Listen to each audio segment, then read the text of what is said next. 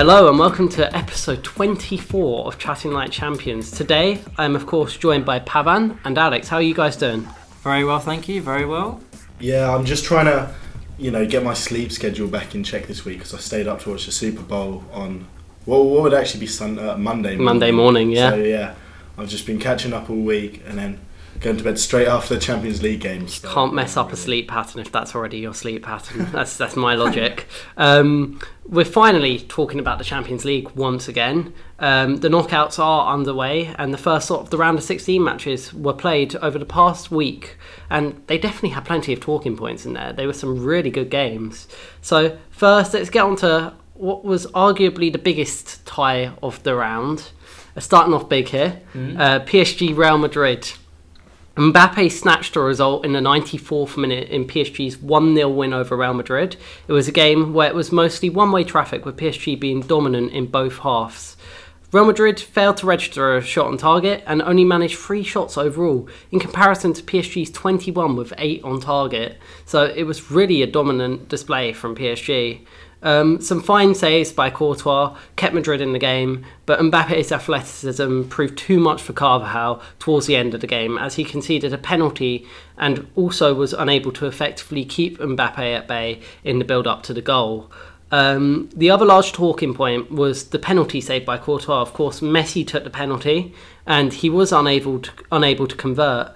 He's now actually matched Henry's record of the most penalty misses in UCL history with 5. But to quote former ice hockey great Wayne Gretzky, you miss 100% of the shots you don't take. So what was your thoughts on this game, Pavan? Yeah, as you said, PSG were fairly dominant throughout the game. Real Madrid, I think maybe a lot of people were expecting Madrid to do a lot more, but under Ancelotti they are pretty much, looking to exploit space and they weren't, I don't think they went there with a game plan to control the ball. So in that sense, they gave PSG the ball in kind of most of the play. But yeah, it was quite a cagey game. I think there weren't many clear-cut chances. PSG definitely played better. Real Madrid definitely, struggled to make any space for Vinicius and Benzema up front. They were just in their bank of 4. I thought Nuno Mendes was very good at left back, very good. He's deceptively very tall and he's got very long limbs and he was able to get his body into, challenges and he was, constantly, I think it was Asensio in the first half, Rodrigo came on later on. So yeah, he was very good. But, Messi missing the penalty, good save by Courtois and you thought, okay, Madrid have done it here. They've managed to kind of stink out the game, get the 0-0 and take it back to the Bernabeu. And then, Mbappe happens and unfortunately Carvajal just he was just on toast the whole game, managed to basically survive for 90 minutes and then sometimes you just can't deal with that, and Mbappe's athleticism and the skill and the pace just honestly might be something we haven't seen before or haven't seen for this kind of extended period, and we hope he'll probably have a great career, so he just makes a difference. Yeah, Alex, speaking about stuff that we haven't seen before, I mean, Messi, he's not really finding his form, which is a very rare thing that we've seen in his career. Obviously, at Barcelona, he seemed to always be on fire, even when he was in a slight dip. That was only for 1 or 2 games, and then he found his form again. And then, I mean, it was kind of topped off by the fact that Ronaldo scored a minute later after his penalty miss. So what do you think's the issue there?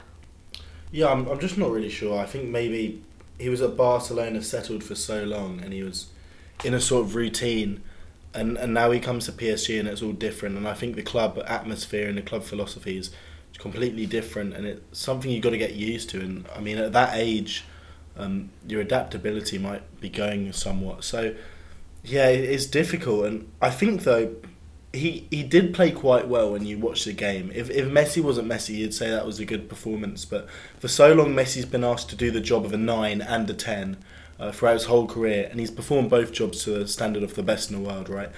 The best numbers like key passes, assists, and progressive dribbles and passes and stuff like that, and the goal scoring ability of a 9. And now suddenly, when he doesn't score and he's not producing like a 9 does, but he's still doing all the best things he did as a 10. People looking at him going, oh, he's finished, but he's not. He's still doing what what some players will never heights they'll never reach in their career. It's just because they're not his heights, the goal scoring heights. They're kind of forgetting, and Messi's always had a penalty miss in him. He keeps stepping up, but he's missed quite a few in his career. And I think it might be, one of the highest miss totals out of any sort of professional. But that is because he takes so many. To be fair, so I don't think it's crisis at all, or like a crisis for Messi, but it's just unfortunate that we're probably not going to see his goal scoring ability reach what it used to again, which is sad, but by no means is he a finished player. No.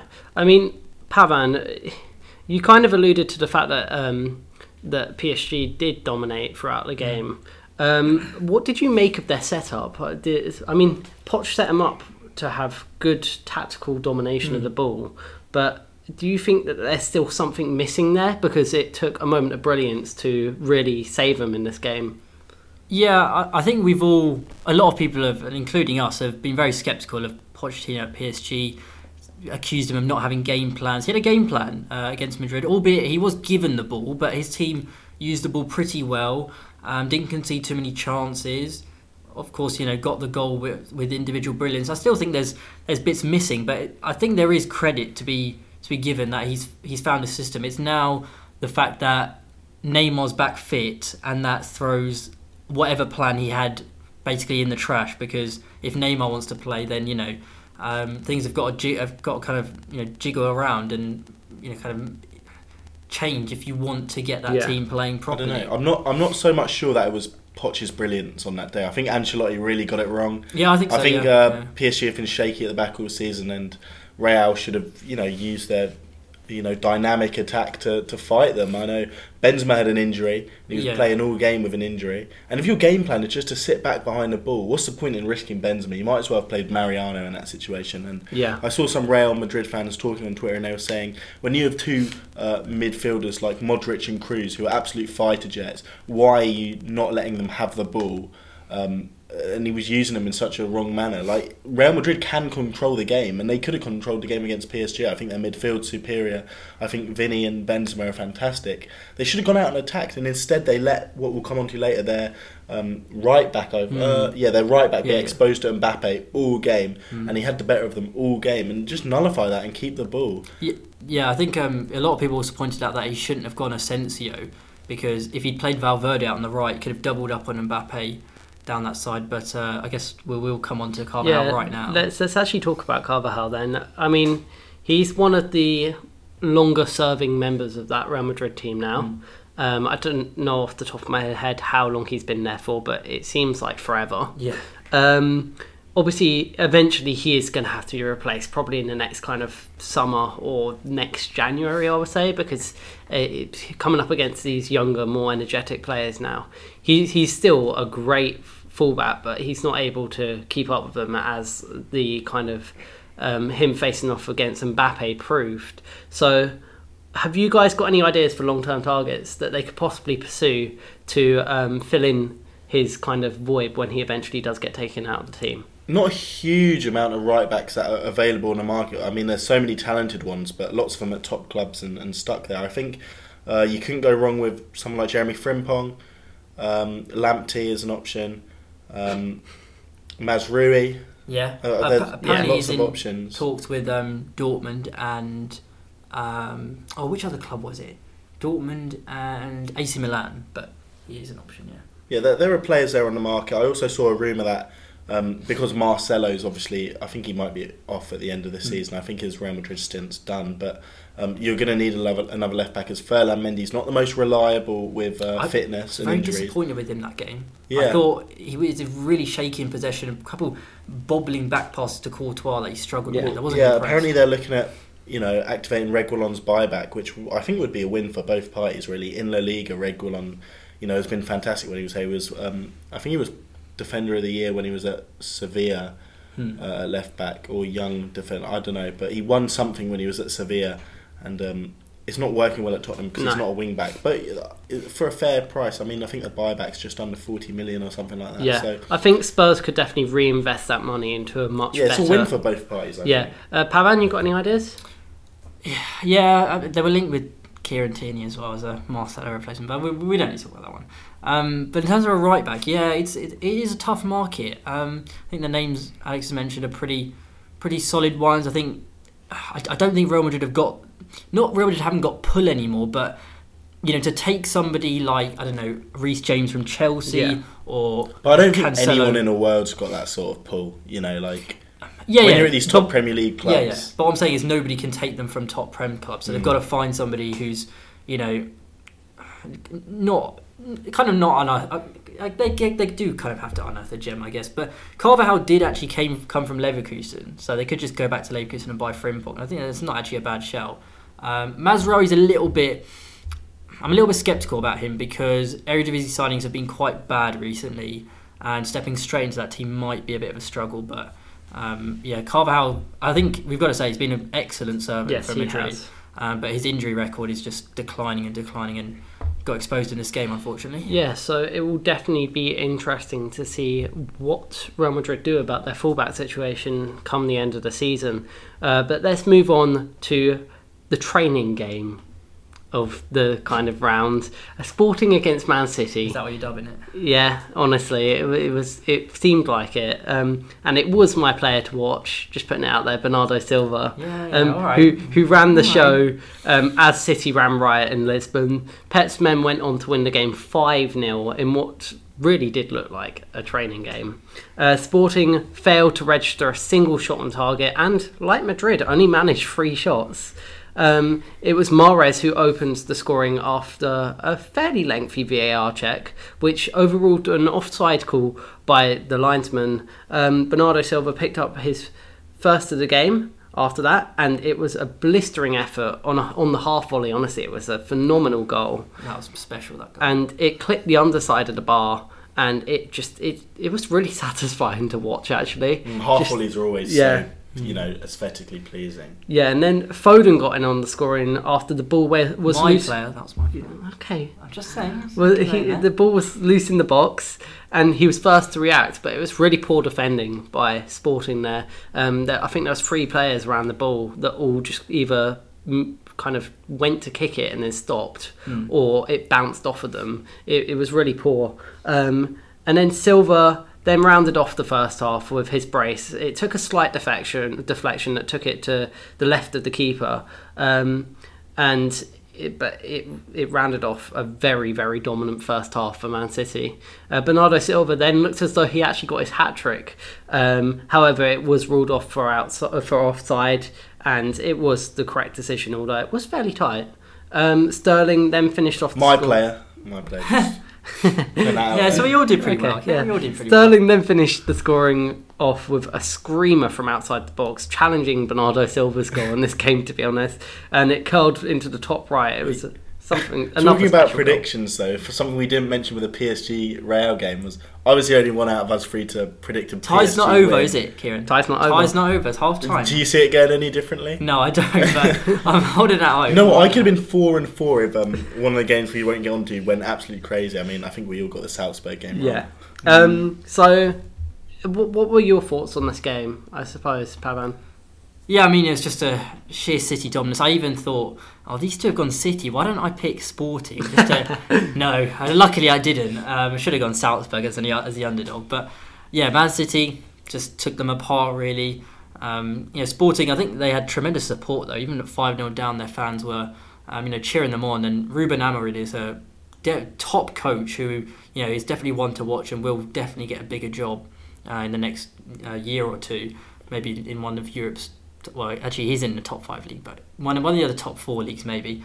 But yeah, Pep set up his team pretty well. Obviously, the attack is just scoring for fun. Bernardo Silva might be my favourite player to watch at the moment.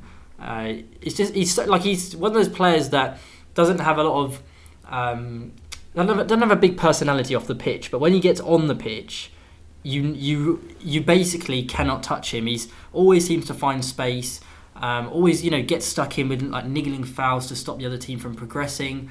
I think he's just a brilliant player. I'm really glad he's come back into the team because last year I think he was struggling and Pep wasn't playing him as much. But yeah, Bernardo Silva, absolute gem of a player. Also, the other thing is I don't know if you saw it. I haven't seen it. No. Me and Alex saw Carl Walker's video. Now, I don't really know what happened, but Carl Walker seemed to get very insecure at the fact that he wasn't able to play against Sporting.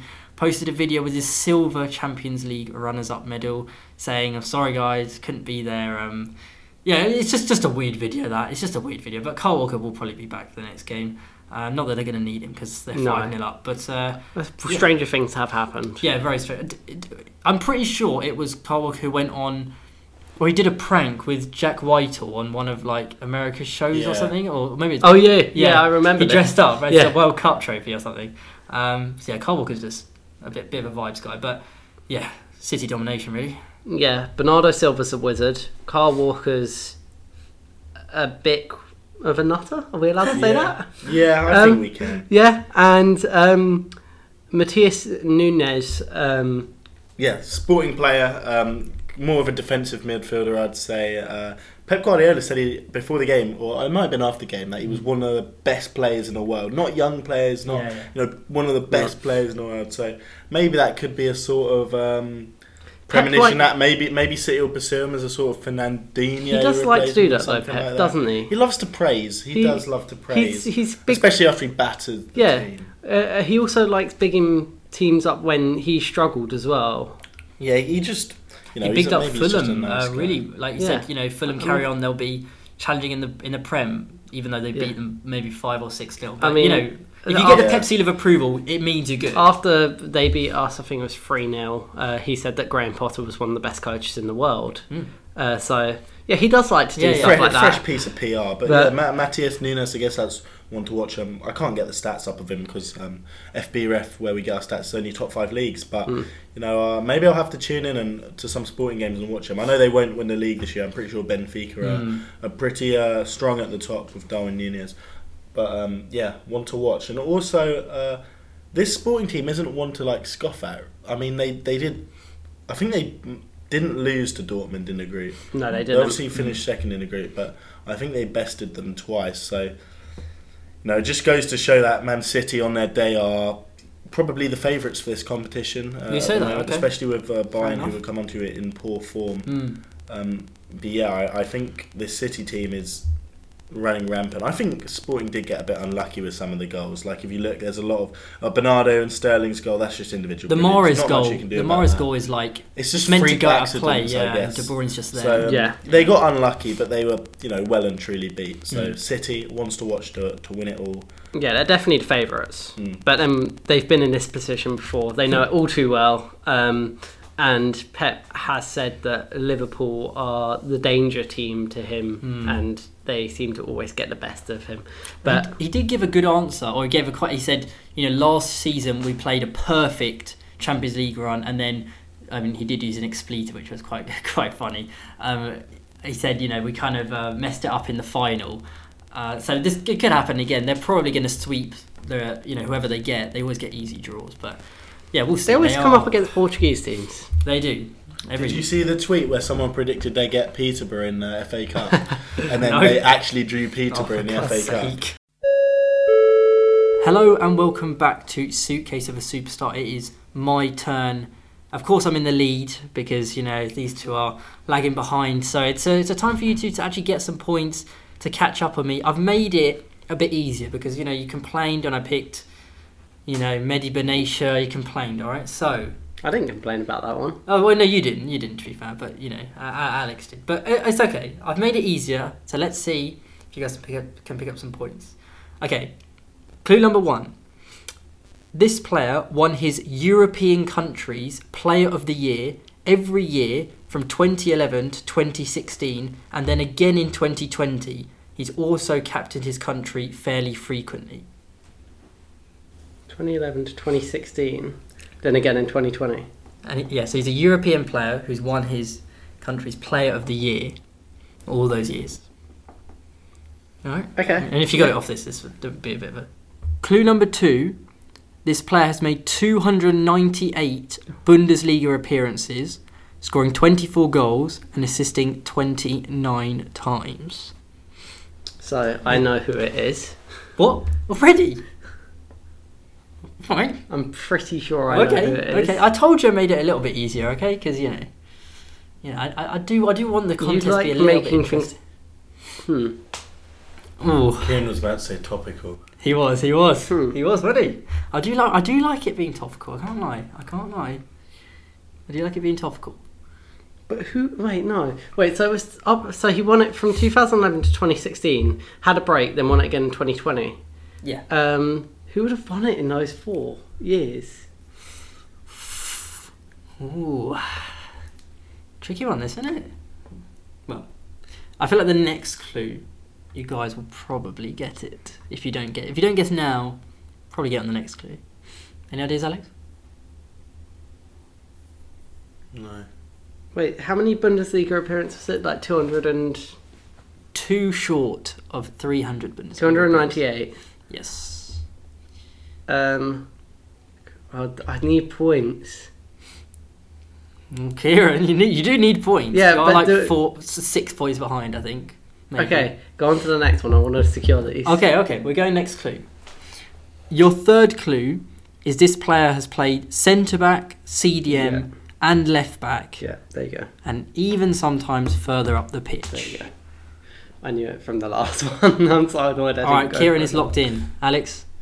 Yeah, I've got it. You got it? I think. Okay. I'm so annoyed I didn't get it on the last one. See? That wasn't so bad, was it, guys? Who won it in between? I actually don't know, and I'm going to look it up later Because, I couldn't remember who it would be. Okay, I have both clues. I have both guesses. We'll carry on with the clues. Clue number 4: this player left Bayern Munich on a free transfer last summer. And clue number 5 is the Austrian defender plays centre back for Real Madrid after he left Bayern Munich, where he stayed there for 13 years.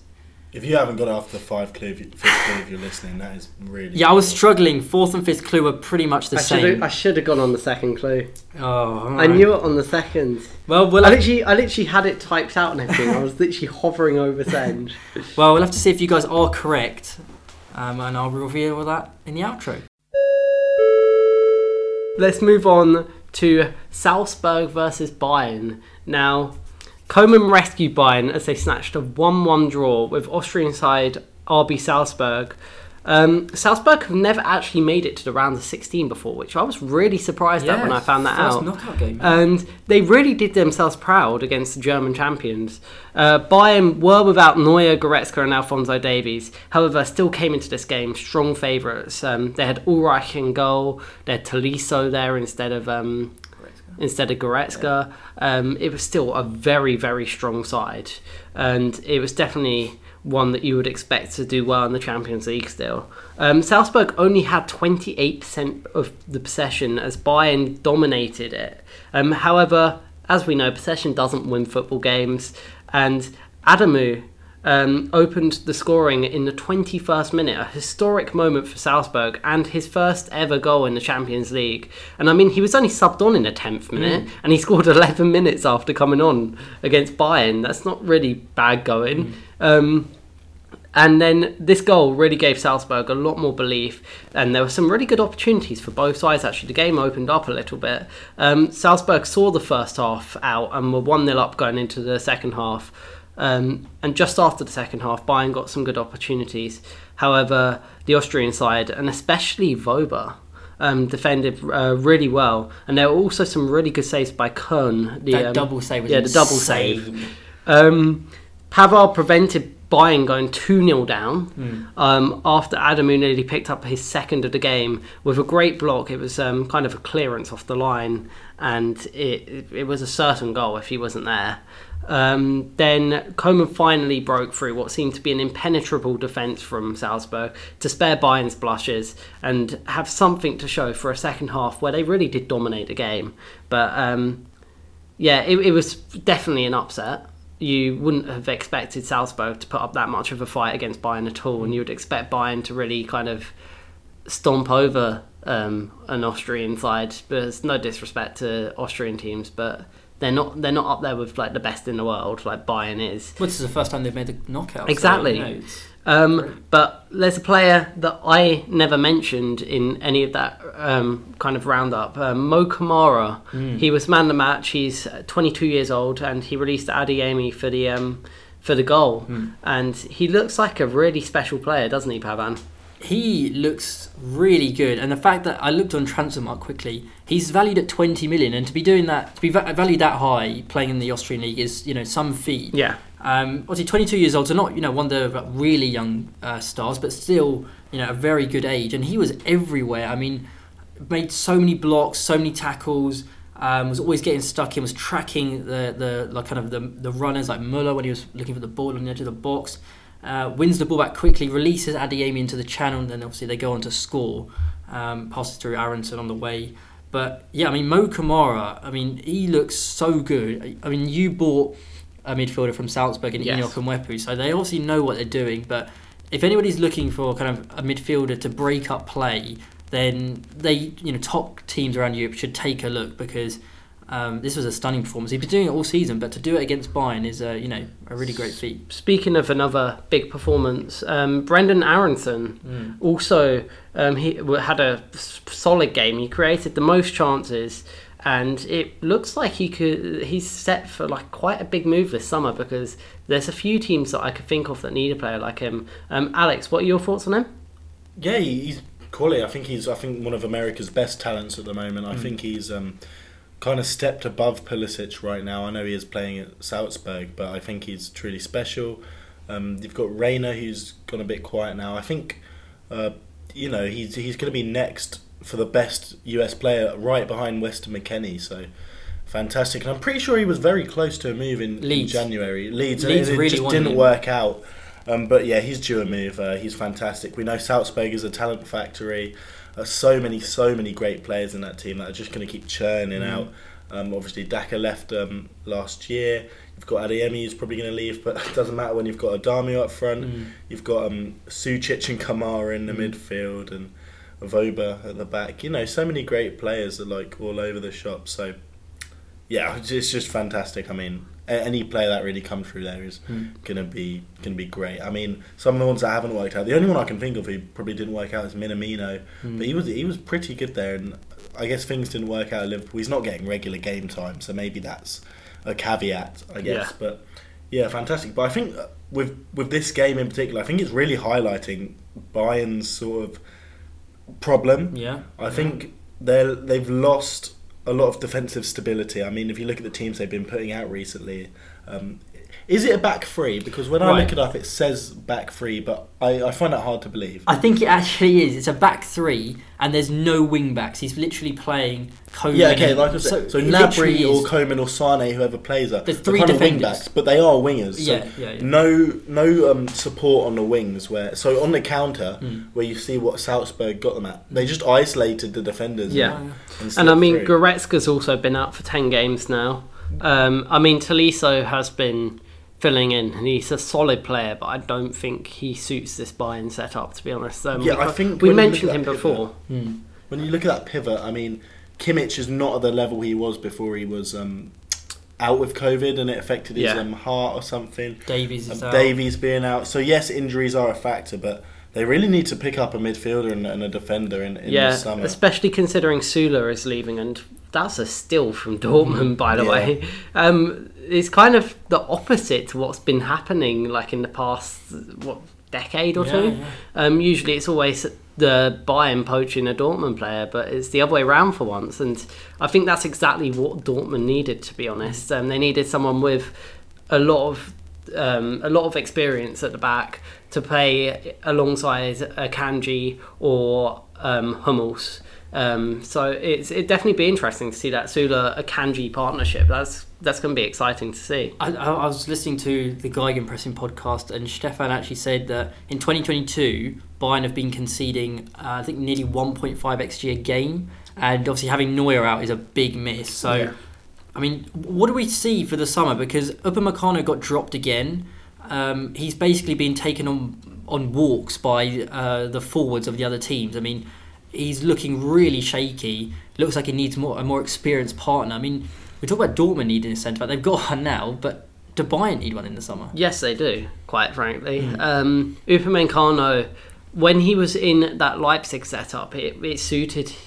They kind of set up to suit him because he was considered their star player at the back. But then you also had Konate alongside him, who is also a very solid centre-back, as we've been seeing at Liverpool. But let's move on to the final game of this kind of set of games, which is Inter against Liverpool, where we'll be talking about Konate a bit more. Yes. Inter were in action in the round of 16 of the Champions League for the first time in a decade, as they played Liverpool. The biggest opportunity of the first half saw Hakan Çalhanoğlu thunder a shot at the underside of the crossbar. However, it wasn't to be, as the ball bounced away from the goal line. Liverpool had a few good crosses put into the box and some good opportunities, including an overhead kick by Mane, which hit the side netting, and he had so much time to actually pull off that shot. Bit worrying from Inter's defending. Then at the start of the second half, Inter looked really, really confident coming out of the blocks, actually. And this nearly did pay off. Perisic put in a cross, but somehow he failed to pick out Martinez, even though he was pretty much open. It was a very poor ball. And if he had got a better delivery in the box there, Martinez would have scored. Alisson was beat at that point, I think. Firmino then went on to score a glancing header to put Liverpool 1-0 up in the 75th minute after a great corner by Robertson. And Inter almost responded with a curling effort from Perisic. However, it went just over the bar, and that would have been a really good goal as well, actually. It would have been up there with Sterling's, in my opinion. Liverpool then got their second of the game as Salah scored in his 8th consecutive away match in the competition. Which surely has to be approaching some kind of record. Well, he did actually get the record that Peter Crouch has got for scoring against AC and Inter Milan in the same season. I know that's a club record for Liverpool as well. So a ball knocked down in the box and set up for Salah to slot it into the bottom right. My player that I picked. Your player. On the boarding pass. Yeah, all right. Van Dijk enjoyed that goal so much that he actually went and saw hugged that. international teammate Dumfries, your player, as soon as the goal had gone in. So what did Dumfries think about that? He didn't react. He just kind of stood there, not being. Earlier in the season when Correa was hugged by his teammate Inter, and that then popped off. He went mad, and I think he tried to hit him or something. So. But it was a game where Lautaro Martinez and Dzeko were very poor and slow on the ball. They struggled to compete with Van Dijk and Konate, but I don't think that's a big deal, considering that's probably one of the better centre-back partnerships in the world at the moment, in my opinion. I would say, yeah, it isn't, but the thing is, Inter played so well that they should have scored a goal, and that's up to the attackers. I mean, Martinez, they isolated. I think there was that one run where Martinez was 1v1 against Van Dijk, and he just had no confidence or no vision to try and take him on, and he ended up, the attack just dithered away. I mean, Lautaro is very good. Dzeko's been very good in the league, but I think Inter are still lacking. Obviously losing Hakimi and Lukaku, they've lost that goal scorer that's going to guarantee you goals, because Martinez is one of these very inefficient forwards. He's very good, but it showed. I mean, it was considered a good game for Inter. However, I was actually quite surprised to see this. They failed to register a shot on target, which kind of... I suppose it does come down to Lautaro and Dzeko having a bad game. But I was still very surprised to see that with the kind of chances that they had and how well they were playing. Although they did lose with dignity, but there is a lot of work to be done in the second leg and to retain the Serie A. Alex, what were your thoughts on this game? Yeah, I thought Inter were really good. I thought their wing-backs were fantastic. Dumfries was kind of picking up the ball out wide and driving kind of inside. Instead of using the wings, they were kind of attacking through the middle first and then getting it out wide. So like kind of from right to left. So him and Perisic were fantastic. Yeah. Which makes me ask a question in my head, because La Gazzetta, the national newspaper, kind of highlighted this, that Perisic was so good, but you've just signed Gosens, and Di Lorenzo has also been fantastic this season. Di Marco. And Perisic is set to receive a contract extension, so Di Marco's got to go, basically, because they've got 3 left wing backs. Yeah, I don't really. I don't really and know now why. when I look at it, is 30 million on Gosens like a good deal? Unless- Yes, it's a good deal because he's so good and it weakens Atalanta, but The way that I'm looking at it is that they might be setting up to play with wing backs and wingers. Okay, yeah, Because okay. they could that play- might make sense. Yeah. They could play Gosens as the wing back, and then the Perisic. Perisic as the more advanced on the left wing, because obviously it's that would be quite dangerous down that side actually. now I That think could be of an it. idea if Lautaro is set to leave in the summer. So Possibly, and I think he is probably going to be looking for a move out, considering that I think he's pretty happy. He signed an He did. extension not too long he ago. did, Yeah, he he did, did. but he just doesn't seem to be getting to the heights that you would have expected I him mean, I think to. he's got 11 Serie A goals this season. It's not awful, but No, it's not He was he's always been in a partnership at least, the one who scores the less amount of goals and does most of the pressing. So I don't think it's awful statistically. Possibly, I suppose we'll see. That's only going to be. We're only going to find that out in the summer.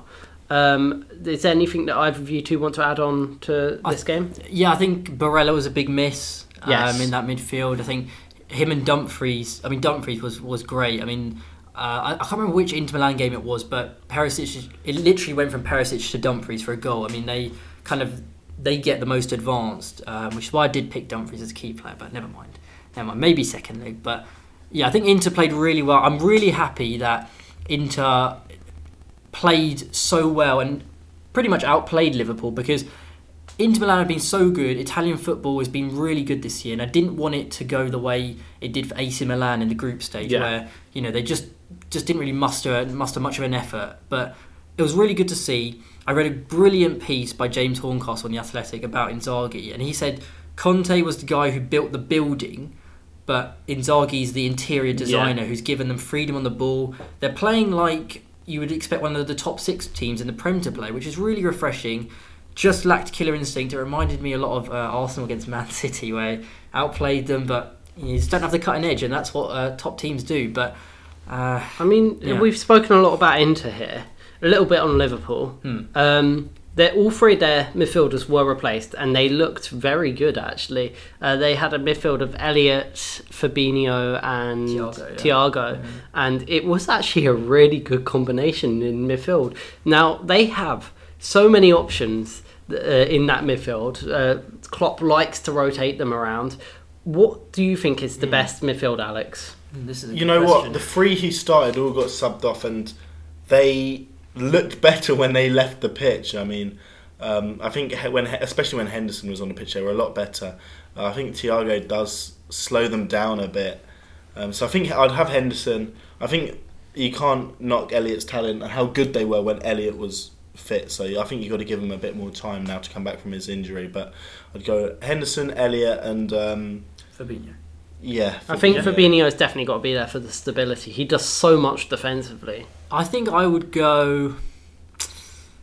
I would have Thiago in every game if I'm honest with you, but that's the difference of opinion. I think the last slot, it depends on who you're But playing. look how more dynamic they looked when Henderson came on for But Thiago was. Thiago. But Thiago was doing. Thiago was playing a lot deeper, but I think Inter Milan were pinning Trent and Robson. You didn't really see Trent getting on the overlap or Robson getting on the overlap. So Inter did really well in that sense. And I thought Thiago battled quite well. Well, Liverpool do struggle when they come up against a back 5. I think it's like a common theme now, because the width of the back lines kind of smothers how Liverpool like to play, and they're forced to go through the middle a bit more. Which I think maybe that is why Henderson benefited. And then why he started Elliott as well, who could operate in the tight spaces. But I think Elliott's gonna be really good. Obviously, lots of people got him in pick your passengers, but I would go Fabinho, Thiago, and then somebody else. I think Keita's okay. Ox is okay, scoring a couple goals, but I think long term it should be Elliott. Yeah, no, I've got to agree with you there. Fabinho does so much defensively, especially when the fullbacks are kind of marauding forward, like Liverpool's fullbacks like to do. He kind of slots into almost. It makes it a back 3 basically when they're on the attack, with Fabinho being slightly further up the pitch, but he is effectively. It's a little box where they kind of control counters, which is quite effective. I think Fabinho's got to be in any midfield that they play. I think he's probably one of their most important players they have. I think Elliot, just for the fact that he's young, developing into a really exciting player, and is probably going to be a long-term option. And then I think Thiago and Henderson can probably be interchanged depending on the game and fitness. I think they can both perform fairly similar roles. Or there's James Milner, who made his 800th career appearance, and they're going to give him a new deal. No, he's off on a free. I think I read that he's going to Villa in the summer. Are you sure? Another Renaissance signing like Ashley Young. But can we also just talk about... Yeah. Oh, okay. No? Okay. Alex has frozen. It's fine, we'll just... Oh yeah, how did Chelsea and Liverpool look at that Monaco midfield, right? And Chelsea, who had the bigger pull at the time, decided, let's get Bakayoko and Naked and Fabinho. I'm sorry, what could have been, am I right? No, you don't deserve any of that, okay? Sorry. The difference between a good scouting network and an average scouting network. Shots fired. We found Lamptey. You took him. But anyway, okay, guys, this is a tough one. Right? I just want to mention, to round out the show, the Europa League game's going on right now. It's half time in both games, I think, the two big ones. And you guys don't know this yet, but Dortmund are 2-0 down to Rangers. No. Yeah. Seriously? Tavernier and Alfredo Morelos. And Barca are 1-0 down to Napoli. Apparently they missed a sitter at the other end. Seconds later, Napoli stormed down the pitch and scored. Me and you backed Barca. But I picked Araujo as my key player, and he's not playing. So if he was playing, Barca would be winning, but he's not, so they're not. So you can't say that. That's my cop out. Anyway, is it? Thank you for listening. Pavan, do you want to reveal who the suitcase of a superstar was? The suitcase of a superstar mystery player was indeed David Alaba. Yeah. No way. These two did guess correctly on clue 3, I believe. Kieran, you did. I wouldn't have got it. I was thinking Austria, but I completely blanked on Alaba, and I was thinking Sabitzer. I actually had Alaba in my head after clue 1. Oh really? Yeah, but I needed points. Yeah. Well, you could have got max points there. Nobody's got max points. So who won it in the 4 years he didn't win it? I'm thinking Arnautovic one season. I'm thinking Sabitzer. A couple of the others. That's it. That is it, isn't it? There isn't really another high-profile Austrian we're missing out. But no. I've got to say, a very impressive signing, and somebody that Bayern maybe could have held on to, but wage demands, and Real paid more. But yeah, let us know if you guessed correctly, and these two are picking up 3 points each. Yes, we are. So make sure to follow us on our socials. That's at ChampionsURN on Instagram and Twitter. We post our predictions before every game of the Champions League, and we're also going to be doing it for the Europa League as well when it gets to the round of 16 onwards. Otherwise, it's just a lot of posts to do. We don't want to be spamming your feed that much. Yeah, not with Leicester Randers, So yeah, make sure you follow us there to see our predictions. We'll see you next week for the next set of round of 16 games. There's some more really exciting ties Chelsea coming up. Lille. Big one. United Atleti. Yeah, that's the one that I think I was the most not sure on predicting. So Villarreal Juve next week, and there is one more which has actually escaped me. But yes, next week is Champions League. The week after, well, we have a very big, very very special guest coming on, which we are actually recording next week, but it will be out the week after that. We're actually recording 2 interviews next week, so big episodes coming up. The other one is Benfica Ajax. I actually found that one hard to predict as well. Yes, that was a tough one to predict. But you will see all of those predictions on our socials, and you will hear us talk about them next week. So thank you for listening. Thank you for flying, chatting like champions. We'll see you again soon.